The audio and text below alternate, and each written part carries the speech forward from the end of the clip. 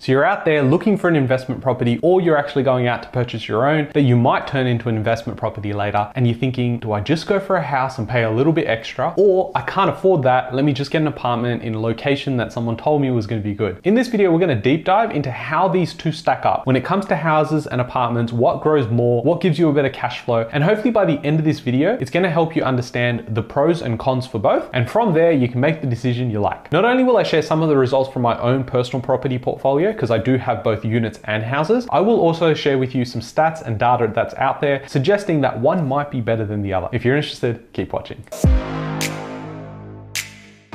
Hey guys, my name's Ravi and welcome back to Personal Finance with Ravi Sharma. If you're new here, smash that subscribe button because I talk about real estate, cryptocurrency, and financial freedom. Now, if you're after getting a strategy in place, that is the key thing in this entire process. So if you're interested, you can book a strategy session with me. It goes for about 45 minutes and we break it down so you understand the core fundamentals of how to build a foundation to then ultimately building out a roadmap to financial freedom. So if you are interested, definitely book ASAP. They're a limited session, so if they're not already booked out, go for it. Now, for full transparency, I'm not just going to make up numbers. I'm actually going to give you real numbers from my own portfolio where I've got units and I've got houses. And given that we have a full-time research team here at the buyer's agency at Search Property, it gives you a lot of access to knowing what we're looking at and how some of the data that I share in this video is going to help you make a better decision with not picking the dud property and picking the right one moving forward. Now, you've probably heard this age-old saying, which is that land appreciates, buildings depreciate. Such a traditional way to think of things. And it might be to your surprise that I actually don't agree with what that means. So effectively, it's this blanket rule that says, hey, look, invest in land because land appreciates. There's a finite amount of that, and buildings depreciate because you can always build up and there's always buildings around. Now, although at the core, yes, it could make sense. When we dive a little deeper, you start realizing how this is so flawed. Now, I'll give you an example. If you go out there and say, well, land appreciates, I have the opportunity to buy an apartment or a house in a certain area, or I can go out into the middle of Australia and buy like 3-4 acres of land because someone told me land appreciates. That should technically grow a lot more than the house or the unit I bought in, like, say, the city. Well, you'd be incorrect. You just have a piece of land that nobody wants to live in, and therefore it's a dud property. And then on the opposite side, if you bought an apartment that's quite unique in the right location, although it has a smaller land size, you'd actually go and make more capital growth and have more rental demand long term because it's actually in demand. And that's where we go to the fundamental law of economics, which is supply and demand. How many people actually want to live in the middle of Australia where there's nothing else around and there's no water, there's no electricity on the land you've bought?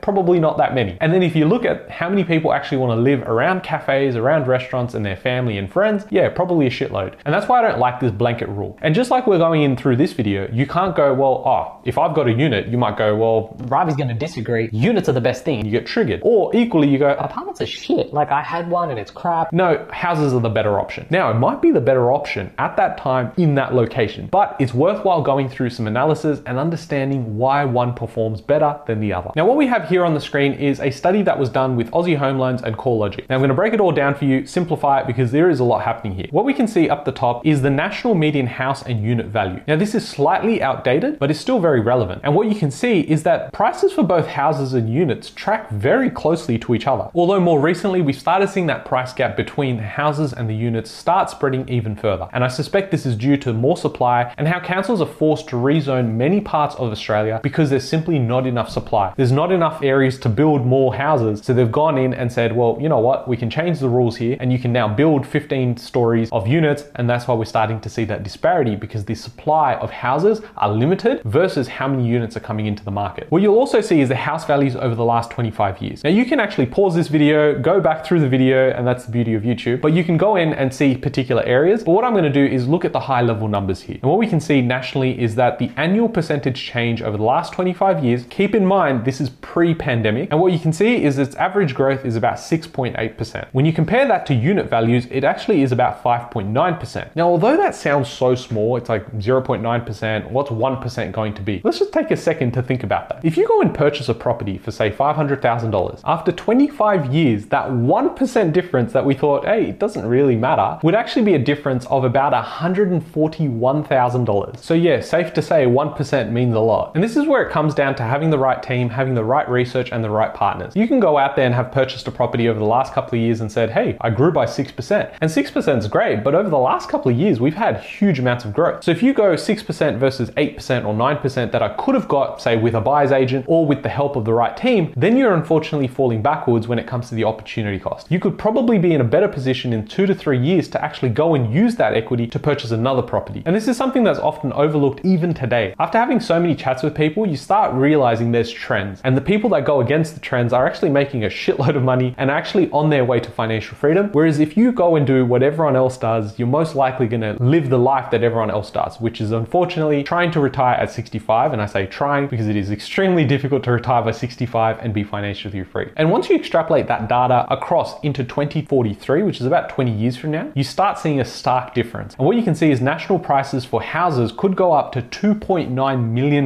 I know it sounds crazy, but tell that to the guy who bought a property for like $60,000 30 years ago in Sydney, and now it's worth like 1.8. He would be like, give me some of that lolly juice. And when it comes to the median unit values, it would go up to 2.1 million. What you're starting to see is that gap widen further and further away. So based on just these graphs, based on all of this data, it's fair to say that houses might be a better option. But let's not make that decision straight away. Let's start drawing on my experience as well as some other data points that I'm going to share with you. Now, in my own personal portfolio, I have preferred to have houses, but if I can find a unit and the price stacks up and if it's unique, then I would be willing to go after that property. So in my case, I have done that. And with those properties, yeah, they've grown. They've been fantastic. When it comes to a rental demand, yes, it's been high. It's in a great location, which means I'm getting the capital growth. But when I compare that to the houses that I have in my portfolio, the houses are outperforming the unit. And when you're looking at the units, I actually purchased at a really good location at the right time of the cycle, and they're still being outperformed. To give you an idea, if the average growth in my units are like 11 to 13%, which again is phenomenal, I'm actually having the houses outperform them by about 1.5 to 2%. So again, very similar to the numbers we're already seeing. And we already have established that 1% may not sound like a lot, but it is a shitload over the next 25 to 30 years. Now, as I said, those graphs that I had shown you, or the data that I had shown you, was pre-pandemic. So over the last couple of years, if we start factoring in what happened during the pandemic years, we need to look at what houses and units have been doing and the comparison between the two. And we can see this housing price growth annually from PrepTrack. And what we can see is that although they had been tracking quite similarly, when the pandemic hit, that's when we started seeing houses exponentially grow. And the units did experience some of that growth, nowhere near as much as the houses. And yes, this could be due to the fact that during that time, people had to stay at home. So they were like, screw the unit, I want to go buy a house. And a lot of people started moving to houses versus units. And what you can see is that both are starting to decline. But when you see house prices versus their pre-pandemic levels, they are significantly higher even today versus their unit counterparts. When you're looking at just a capital growth perspective, it's clear by this point that you have more upside when it comes to houses versus units. But again, if you bought in the wrong location, it doesn't matter if it's a house or a unit, you're going to get screwed. Equally, if you buy a unit in the right location versus a house in the wrong location, you'll definitely outperform with that apartment versus that house. So again, you can't just look at these data sets. You can't just look at everything that's on the media headlines and say, Oh, well, that's easy. I'm going to go buy a house. Then you buy the house in the wrong location. Now, when you go down the path of buying the right asset, what happens if you buy an older home versus a newer home? That's a whole nother argument. If you want a detailed breakdown with my whiteboard of exactly what that looks like from an old house perspective versus a new house, equally what off the plan and how house and land packages work, then definitely comment down below saying new versus old whiteboard. I'll definitely make that video for you guys. From a rental perspective, although your rental yield will look higher from a unit perspective, there are often other things that you have to pay for, like strata. Because you're on a strata title, it means basically you're going to have to pay a fee every year. That's the opposite to a house, which is a torrens title. You own the title, that's your land, you basically take care of it as well. Whereas with the strata, you've actually got a building. So there's common areas and facilities that need to be used by everyone that owns an apartment there. So in that case, you pay a strata fee that takes care of things. So when you get sold this idea of, Oh my God, look, it's got a nice rooftop pool and it's got a gym and it's got a freaking dining precinct and it's